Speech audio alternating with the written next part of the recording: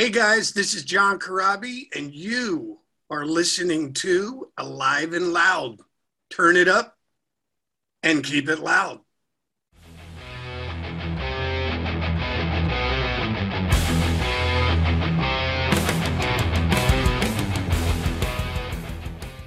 All right. So, welcome to the show. Today, we've got John Karabi on here, who I am really excited to talk about. John, you don't even know this yet, but you were the very first vocalist I ever saw perform live back in my teenage years. So, we've got some history as a fan, that is. And where might that have happened? So, that was Darien Lake in Western New York here, 1994 on the I Crew. remember the show well. I'm counting on it because I remember a story from that show, and I'm guessing you remember it too. I'm guessing, and not only remember it, I can probably expand on it, which is very kind of funny. Well, why don't we just start there? So I remember this piece from a fan's perspective. This is my very first concert. You know, I just finished up 8th grade, going into high school. I'm with my friends seeing Motley Crue for the first time. John's fronting the band. They were along with Typo Negative and King's X, and we're watching Crue. And I can't really tell exactly what's going on, but it looks like somebody in the crowd's just harassing, heckling, giving you a hard time. And then next thing I know, Nikki jumps in the crowd. Tell me what happened here. Actually, it was funny. You got most of that right. There was a guy sitting in and this is how funny the world works. There was a guy in the front that was holding up a sign, and he was razzing the band because Vince wasn't there. He was wearing a Vince Neil Exposed t-shirt, and he's razzing the band. And you know what? It's like, I was kind of okay with it. But then it was weird. Like, then he elevated it from yelling shit, holding up a sign, to not so much me, but every time Nikki kind of walked by him, whatever, he'd flip him off. And then it elevated the last and final time. Nikki walked by him, and he was right in the front, and he spit on Nikki. And at that point, I'm like, fuck this. I've had enough of it. I took my guitar off. I jumped into the crowd, and I'm sitting there and I'm going, dude, what is your fucking problem? And the guy's like in my face, and he goes, fuck you. You're an idiot. You know, you're not Motley Crue.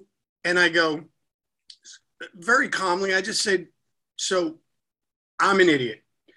You just spent $40 to come here and tell me that I'm an idiot. Who's the idiot? Get the fuck out. And I had security escort the guy out. And unfortunately, if you remember, a lot of the fans were taking swings at the guy as he was being escorted out of the venue, which I really didn't want. I didn't want it to come to blows. And then I was feeling a little full of myself. I jumped back on stage, and I was just like, guys, tell me, I told the story, boom. And so we're done now. Like, we move on, we go to the thing. Years later, I'm in a band called Union, and we were out doing a promo tour, Bruce Kulick and myself. And we went to a record store in Florida. And I've got an interview to do. I'm in the record store. We're doing a signing, and this guy says, hey, I'm supposed to do an interview with you.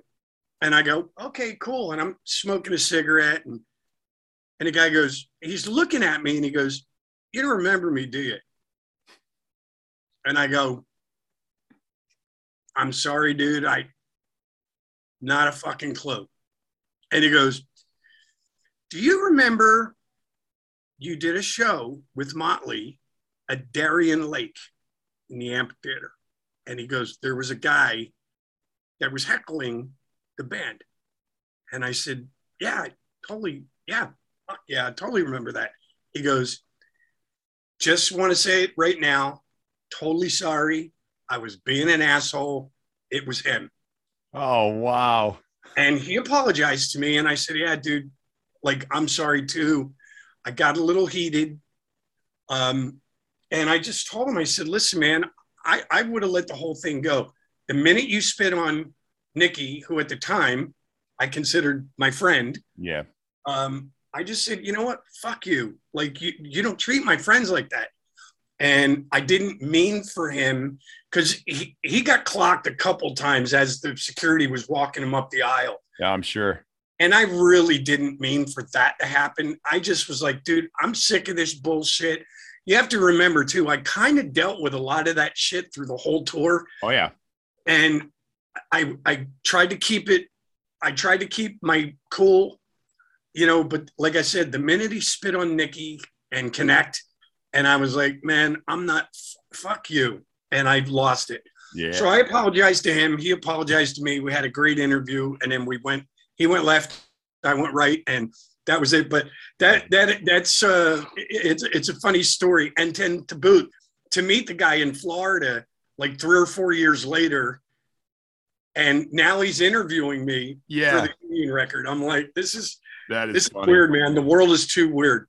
Yeah. Oh my God. That's funny. Yeah. That stuck with me, man. I mean, again, I'm 14 back then watching that. So it was cool. It was cool. I was like, this is rock and roll, you know? But here we are a few years later. many years later, my friend, man. Yeah, that's right.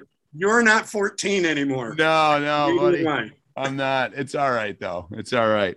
But, so speaking of Union, I want to cross this one off quickly here too, because there was a little activity several months ago. It looked like those albums were being teased to be reissued on vinyl, and then it seems to have kind of disappeared. Is that something that's going on, or? No, it's still happening. It's definitely going to happen, but you got to understand, like, I didn't even realize this either, but there's been two reasons why.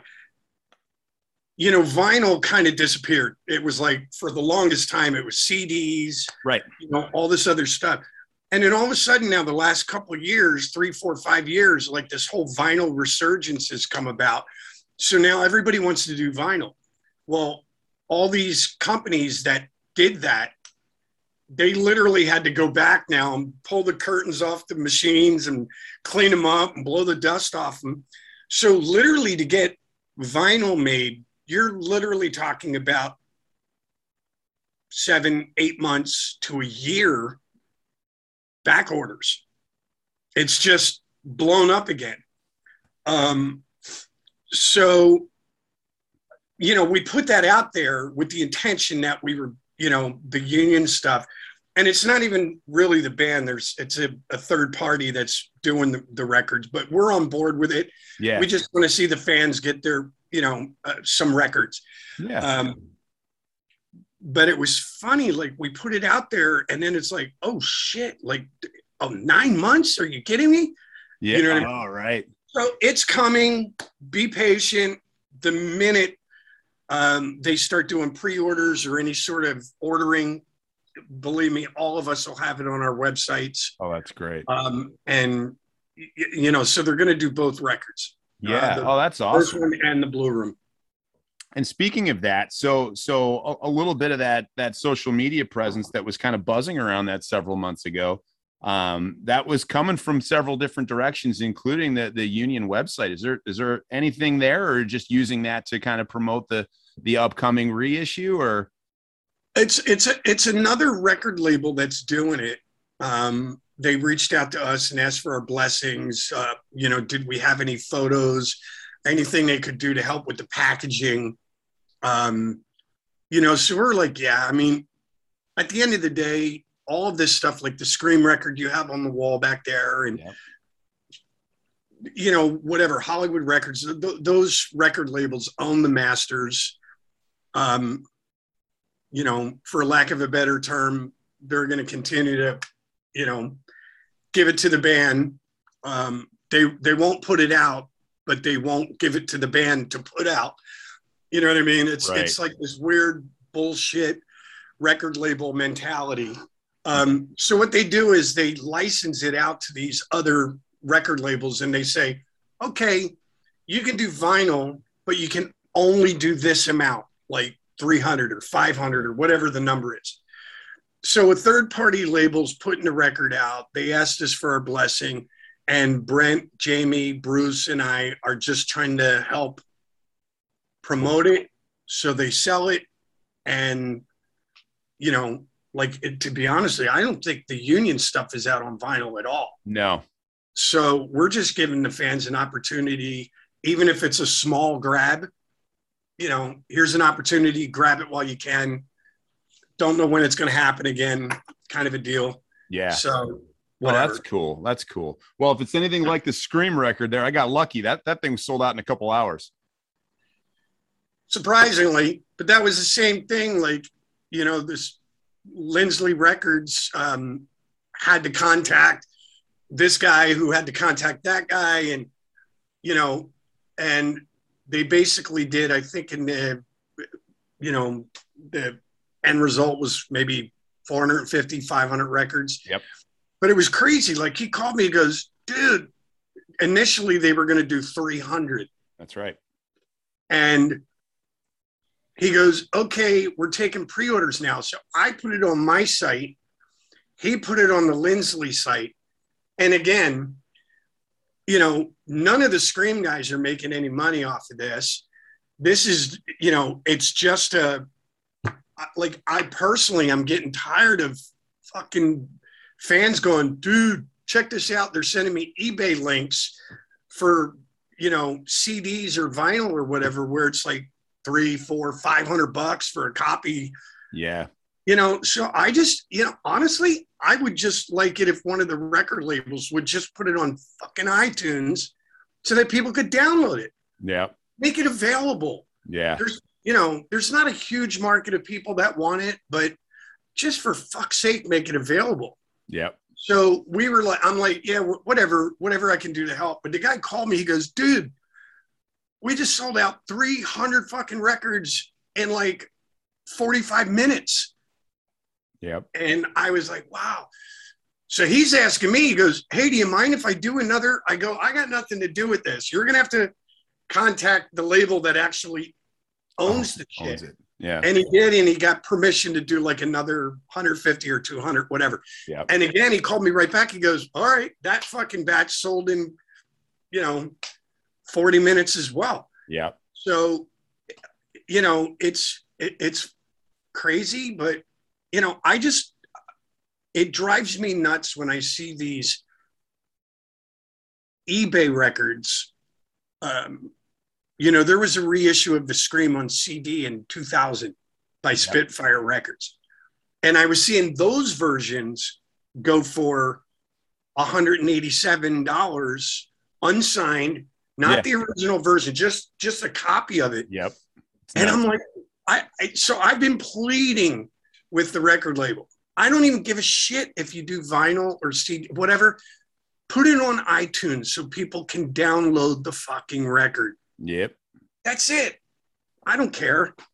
You know, at the end of the day, Juan Alderetti, I mean, unfortunately, Walt Woodward, the drummer from the Scream, he passed away like 7 or 8 years ago. And Juan, Bruce, and myself, we're not going to see a penny from it. So I just want it available to the fans. If you're going to buy it, here it is for the whole record. You can download it for $8 or $9 instead of 187 from a fucking record that came out. It's, you know, that was just a disaster, whatever. So it's just, it amazes me, the mentality of record labels. So all of these records, the Motley record is difficult to find, the Scream, all the Union shit. And it's like, they won't put it out, but they won't give it to the artist to put out. Yeah. You know what I mean? And it's like, I can't add it on iTunes or anything like that. So I'm like, fuck it. Whatever. You kind of hands are tied. that crew one's annoying because, it's a great record. You've heard that from everybody, I'm sure. And I'm really glad to have the live one off to the side here as well. That I finally got a pressing of that you put out too. Nice splatter vinyl. But they seem to be, anytime they're reissuing their catalog, they seem to be pretty much ignoring everything after Dr. Feelgood. So, I mean, I don't know what that says, but so I don't know. I might have to go chase an expensive version of it someday, but I've yet to do it. No, it's, what, honestly, I don't know what's going on with Motley, and in no disrespect, nor do I care. It's just, it's part of their catalog. Yeah. Embrace it. But, whoever is advising them to bury that whole time frame, or not just me, the Randy Castillo years. Yeah. You know what I mean? Whoever's advising them to do that is also advise them on, putting the most pathetic performance of my time in Motley in the dirt. So whatever. It is what it is. I give up. I washed my hands a long time ago. But that's a whole other part of this interview I'm sure we're going to touch base on. Yeah. Well, we'll hit on it a little bit. I want to focus a little bit on the here and now too. So we're getting some dribs and drabs of it throughout. But before we kicked off, we talked about, looks like you're going to have a book coming out next spring, Horseshoes and Hand Grenades. That information just came out this morning. It sounds like that's how you found out about the release date yourself, huh? Yeah. And I still have to check. I don't know how much truth is in that.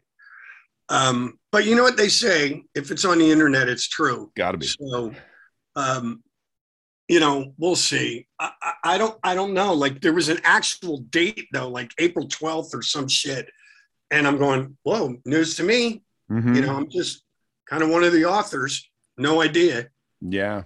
But, that wasn't the only news I found out this morning. Apparently I've been rehearsing with Motley Crue for the last couple of months. That's exciting. I'm like, Jesus.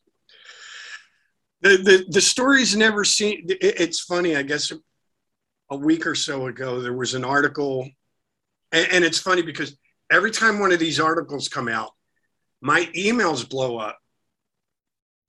Dude, is there any truth to this? But also my hate mail also blows up, which is what is annoying to me. And it's weird. Like, I just sit there and I go, all right. So a week or two ago, Vince did some, I don't even know what it was, some festival.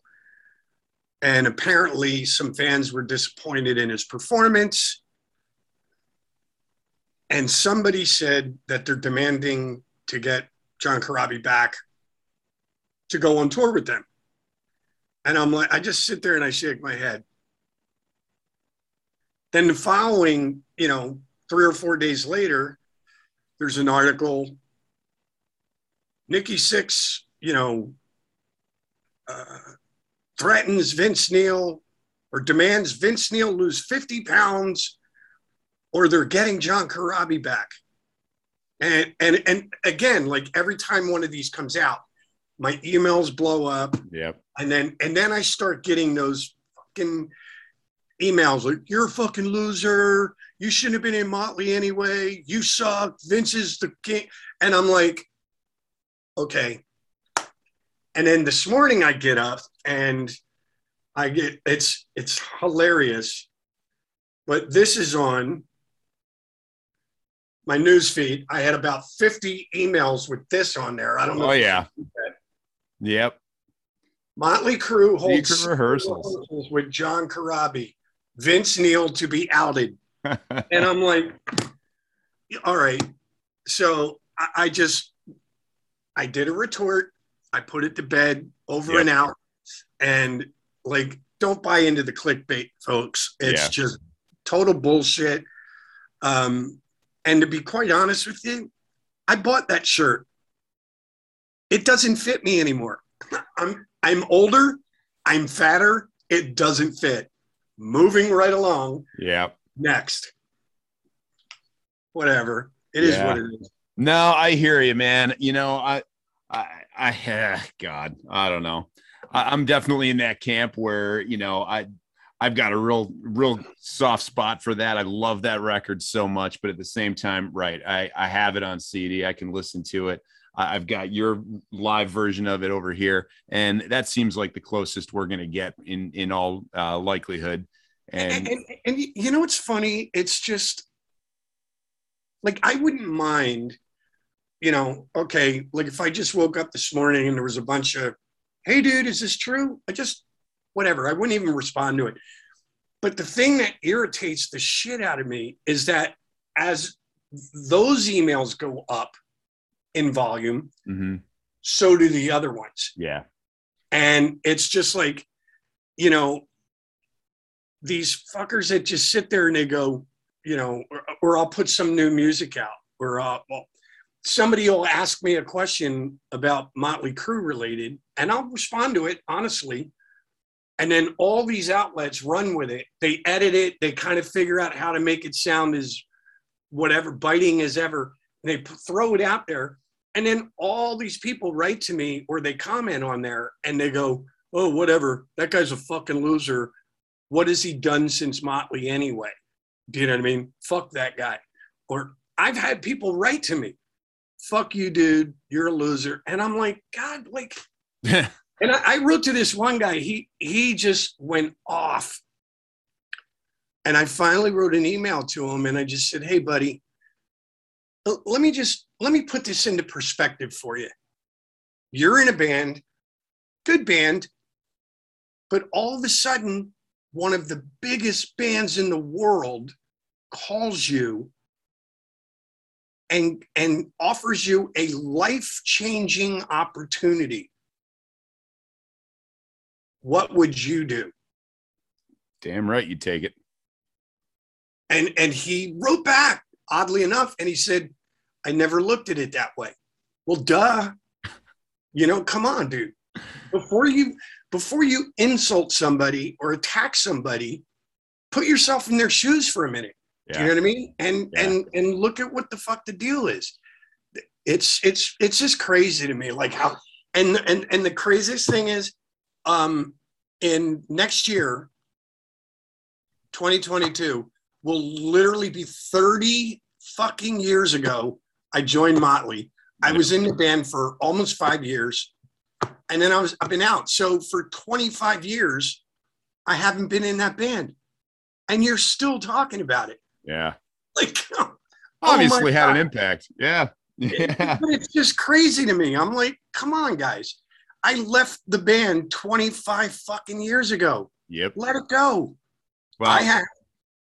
And it's funny too, John, because from my perspective, it's kind of wild because, like, for me, like those high school years, a lot of my favorite bands were in a fairly similar situation, right? So we had you in with Crue. We had Bruce was out of Iron Maiden, right? We had Blaze Bayley taking over for a few albums there, right? Richie Halford was out of Priest. Yeah. All kinds of stuff. And sure, everything kind of went back the way it was eventually too. But there's a lot of factors in there, none of which are the guy that stepped in. You know what I mean? It's like you said, it's the opportunity of a lifetime. How are you going to say no to that? Mind you, had and this is the thing that I really want people to understand is, like, now if I would have been rehearsing with the band before they told Vince, then yeah, I could see them being upset with me. Right. But that wasn't the case. I had no idea, just like everybody else, what was going on with Motley Crue, and they just called and they told me, Vince is out. We'd like you to come down and jam with us. And I was just sitting there as puzzled as anybody, going, wait, what? Is this fucking for real? You know what I mean? Whatever. Yeah. And it worked out the way it worked out. Yep. No, so, you know what? And I don't want to beat that one because everybody asks you about that, but you know what I mean? So uh, the last thing I'll say on it, that the thing that I think I loved so much, though, at least, was what you brought to it was not an imitation of Vince Neil at his peak or anything like that. It was a very, very different sound. And I think that's why it's probably why a lot of people don't like it. But I think that's the reason a lot of people really, really loved it so much, was it just completely revolutionized the sound of that band too. So, well, and you know what? It was something, it wasn't like I came in and said, all right, well, you want me? Here's how we're going to do things. right. It was just four guys. You know, I know the song Misunderstood's been thrown around in some conversations that was the song that broke Vince's back. And he said, well, fuck, I don't like this.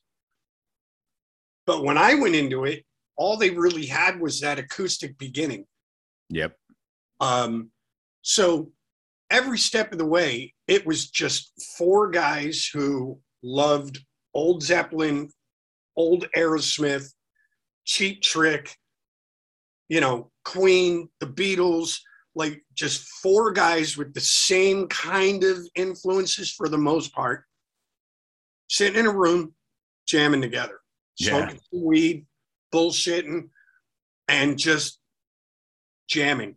Yep. And things just came together the way that they came together on that record. Yeah. But it was, you know, it was what it was, man. It's not like I'm saying I don't want to talk about it, or I don't want to whatever, but it's just the magnitude of the rehashing is just mind-boggling sometimes. Yeah. I mean, really, truly, nobody really realizes that, you know, there was 3 records I was involved in. The Motley self-titled, what became Quaternary, and then Generation Swine. Yep. I'm proud of all that work. But for fuck's sake, kids, it was really, truly the one record, the self-titled one. That was almost 30 fucking years ago. Let it go. Like, here it is. Let it go, dude. Yep. Awesome. Very good. Well, let's get back to what's current here too. Costa Bella came out last week. Yep. You know, my understanding is that was initially that was sort of a song idea from when you were with the Dead Daisies. Am I right about that so far? You kicked that around, and that's a current thing. So we just put that together and released it a week ago.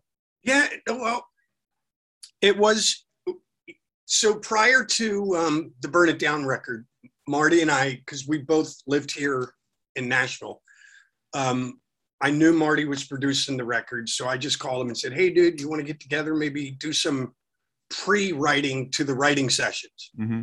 And yeah, sure. You know, so we got together, and I had the idea, played it for him, and Marty wasn't real crazy about the chorus, nor was I, the original chorus I had. So we played around with it, and we put it on tape. It's, when I say tape, like a phone recording. Yeah. And so when the Daisies, eventually we went up to New York to write for the record, and I'm like, yeah, you know what? Let me throw this idea out there. I had a few, mm-hmm. and I threw it out there, and they kind of didn't. They were like, no, I don't think it really fits our format. So I just put it to bed. So then 2020, I contacted Marty again. I said, hey, dude, like, you know, love to have you produce some stuff with me or for me, you know, are you into it? He said, yeah. So we looked at that idea, and I told him, I said, I'm just really hearing a Penny Lane meets Killer Queen kind of thing. And he got it. Now, the funny thing of it is, I have it right here on my phone. I don't know if you can see that. See where it says AC/DC Beatles. Yeah. So that's the original idea. And we call it AC/DC Beatles because like I said, I played the initial idea for Marty. he was like, yeah, I dig it. He goes, but I think you should approach it, make it a little wordier in the verses. And I was like, what are you talking about? And so we're sitting there and he goes, you know what I mean? He goes like, she was a fast machine. She kept a motor clean. She was a bad. He goes like, it's like boom, boom, boom. Okay, cool. So we sat down and, you know, we kind of came up with this little thing. I don't know if you can hear it, but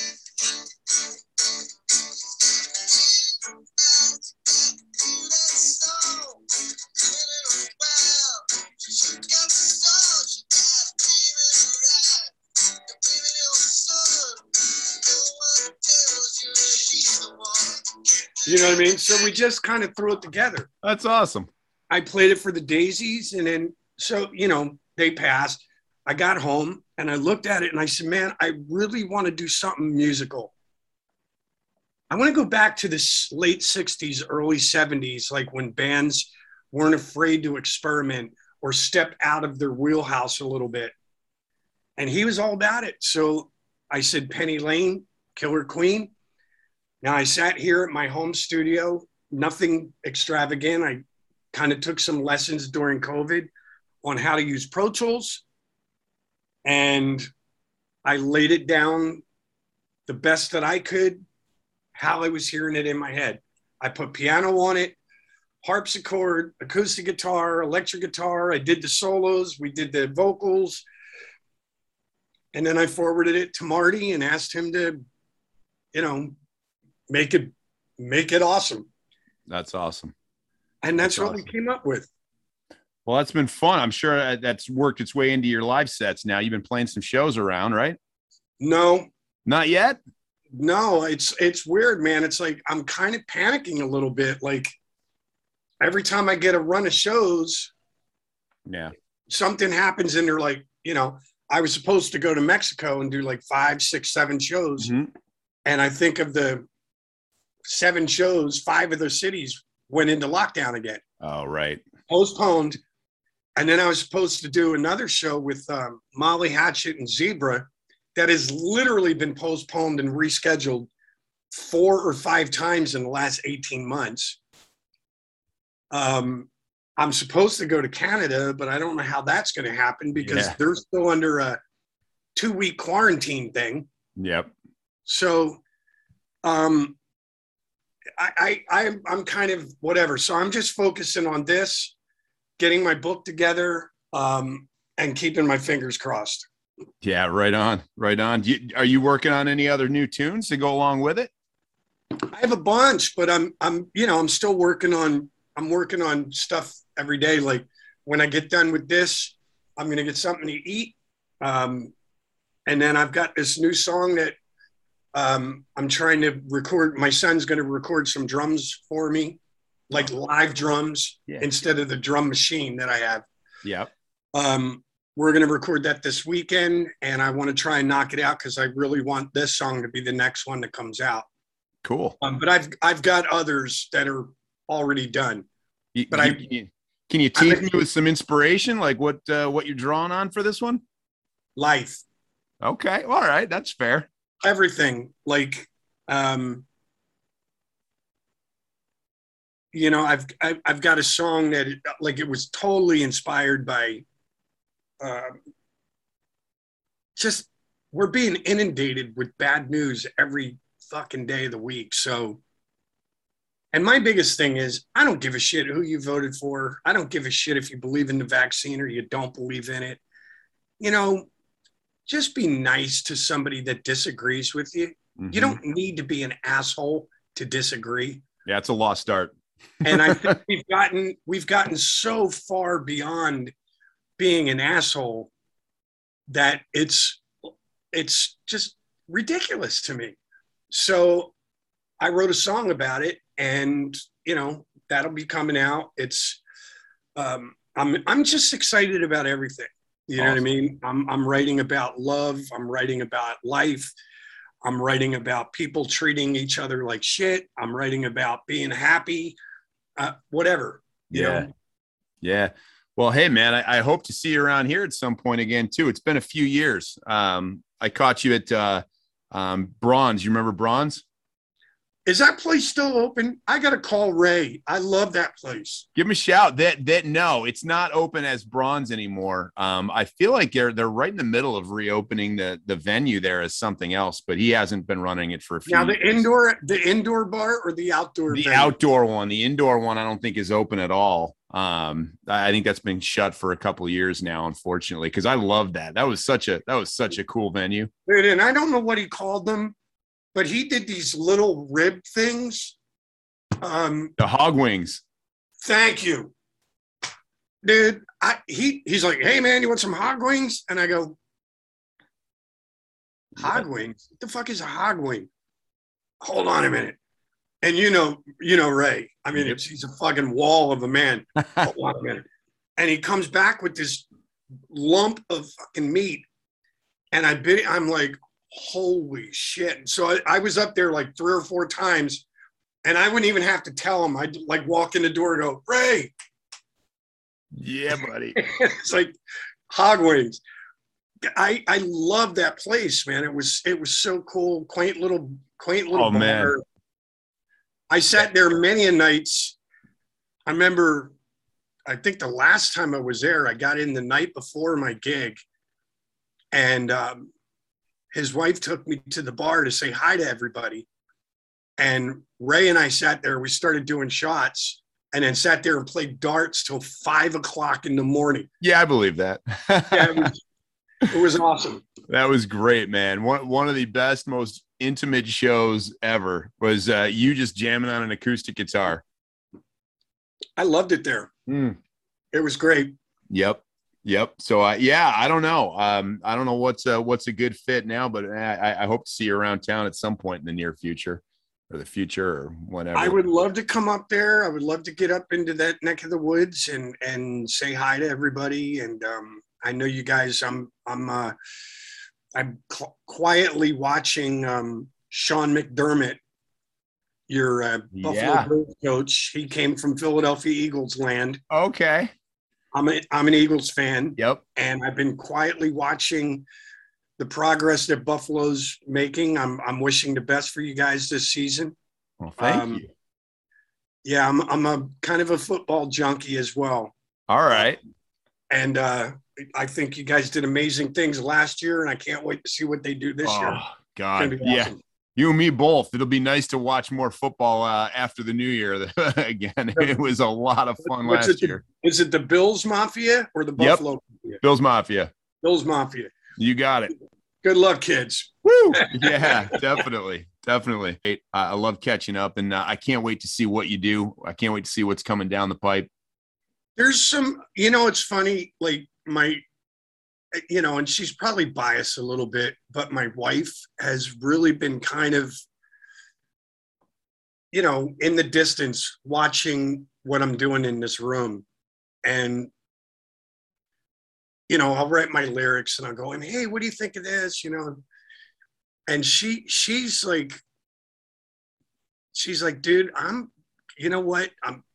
the fact that you've learned to do the Pro Tools thing, you're not depending on anybody anymore. You're doing your own thing. She goes, but fuck, even the music you're doing the lyrics are fucking awesome. So she's been very supportive and really just kind of, quietly stroking my ego, like, so I'm really excited for everybody to hear this stuff. I really do even believe to a degree that these are some of the coolest lyrics I've written ever. Awesome. Contrary to some band members that feel like I wasn't. No, I'm kidding. Yeah, no, hey, I got it. Believe me, I've read everything there is to read. Back in the can. All right. Are we going to get some of that in your book, though, John? I mean, what are we going to hit on there? You know what? Everything, man. Like, again, the thing with my career is, well, first of all, it goes through my childhood, talks a little bit about the Uncle Jack years. But it really kind of explains how um, perseverance. Like I've done some things that I have no regrets over, but I've done some things that led to me having these amazing peaks and these incredibly valleys. You know what I mean? Like Yeah. opposites. And I've somehow managed to be, maybe like to people like yourself, you go, oh, I'm really excited, or, you know, who I am. But for the most part, I haven't quite gotten over that hump where I'm a household name like Vince Neil or Nikki Sixx or, whatever. Yeah. Like people go, oh man, this new song by John Corabi. And they go, wait, who? Right. You know that guy that used to sing with Motley, or, oh yeah. So I've always been that guy that's just kind of just floated through the crowded room unscathed. And, and I'm still trying to write my Sgt. Pepper's or my Rocks or my Led Zeppelin 4 or my Queen Night at the Opera. Um, you know, so I've just been that guy.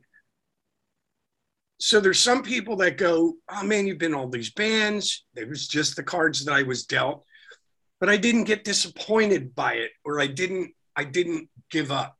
I'm still here 30 some years later, and I'm still trying to get over that hump. Yeah. But I've also realized that, you know what, if it never happens, at the end of the day, you just really need to be happy. You can strive to get over the hump, but there's some people, for every Motley Crue, there's a million other guys that are unknown, that are in their garage, that are 1,000 times more talented, but they just weren't in the right place at the right time. The cards didn't play out for them. The stars didn't line up, whatever you want to call it. They didn't have any luck. So I may just be one of those guys, you know what I mean? That just never fully gets over the hump. Yeah. So. Well, there's a lot of different ways you could measure that, I suppose. And being the guy, I guess your yardstick's more important than anybody else's. But I'll say, when I look back and because I do this just listening to music, if I've got somebody that I'm into, or, for a particular time, I'm really diving into somebody's catalog. You got a lot of stuff. That's great. There's what's right behind me here. There's your Crue record. There's the Union stuff. There's what you did with Dead Daisies. There's a lot of stuff out there. You got a good sized catalog to pick from. But I'm still, it's weird. It's a double-edged sword. I'm still trying to get over the hump. But the one thing with Motley that made me realize, like, when I joined the band, I had a very charmed existence for like 4 or 5 years. Mm-hmm.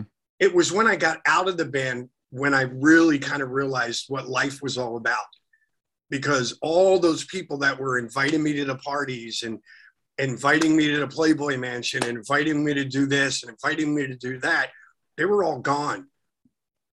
And I had a very, very small circle of friends that had been with me through the whole ride that were still there. And that's when I realized, I'm like, you know what? All this stuff is really kind of a facade. It's fake. It's just, and so I just started looking at things differently. You know what matters? Family. Yep. Do you know what matters? Not a lot of friends, not, how many Facebook friends you have. It's how many real friends you have. The ones that'll sit there and go, Crab, you're being a fucking jerk off. Stop it. And just working hard and producing. And then there's certain things you can control. And like even all the, prior years when I was doing records, I would do the best that I could, and I would give it to somebody at the record label, and just pray that they would do their job the best that they could. Yeah. And after that, like once you hand that record over and let go of it, it's out of your control. Like you can fight and scream and kick and yell and, you know, but you got to hope that everybody at the label does their job. And then I hate to say it, and some people may not believe it, but I'm sorry, dude, this business, there's a lot of fucking luck involved. Yeah. Everything has to line up just perfectly for you to blossom and for you to connect. And, you know, so I just went, you know what? I've got a nice home. I've got my own little recording studio. I'm independent now. I've got the freedom to write and record and sing whatever I want. I've got a beautiful wife, beautiful kids, beautiful grandkids. I've got a motorhome that I travel around America in and do my juggling acoustic set. And I still got people like yourself that want to talk to me. That's great. Life is good. Hey, man. That's it. Well, that's it. That's and it. I think the Bills are going to be in the playoffs again. Yeah. Here we go. It's been a long time, man. We were a lot closer to that first show back then. Before now, it's been a long drought. Well, you know what? It was funny. I liked Sean McDermott when he was in Philly. And he just came off as like this tough as nails, no bullshit, Irish, you know, whatever. And I loved what he did prior to when he left Philly. He went to Carolina. And I loved what he did in Carolina. And now what he's doing in Buffalo is awesome. Awesome. You guys have a great defense. That kid, Josh Allen, he's a stud. So hopefully he has a very good, you know, I guess it's year 3, right? Yeah. Yeah. No steps backwards. Keep moving forward. No, I love it. Hey, come up for a game, man. Definitely. It's been fun to watch. I hope it keeps listen, going. I love you, dude, but you can't pay me to go to a fucking outdoor football stadium in Buffalo in the winter. In the winter, maybe not. Maybe not. It's going to be hot this weekend. I'll be at Braun's eating the fucking hog wings. All right. That sounds good to me. Awesome, cool. Brother. Hey, John, appreciate it so much. Thank you so much for your time. This was a blast. Thank you, buddy. Really appreciate it. Hope you all the best. All the best to you. Can't wait to see what's coming next. You too. And please spread the word. Tell your listeners, your readers, you know, it's great. Enjoy the streaming. Please don't forget to download, and please don't forget to hit the follow buttons. You got it. Thanks awesome, so much, brother. John. Take care, bud. See ya.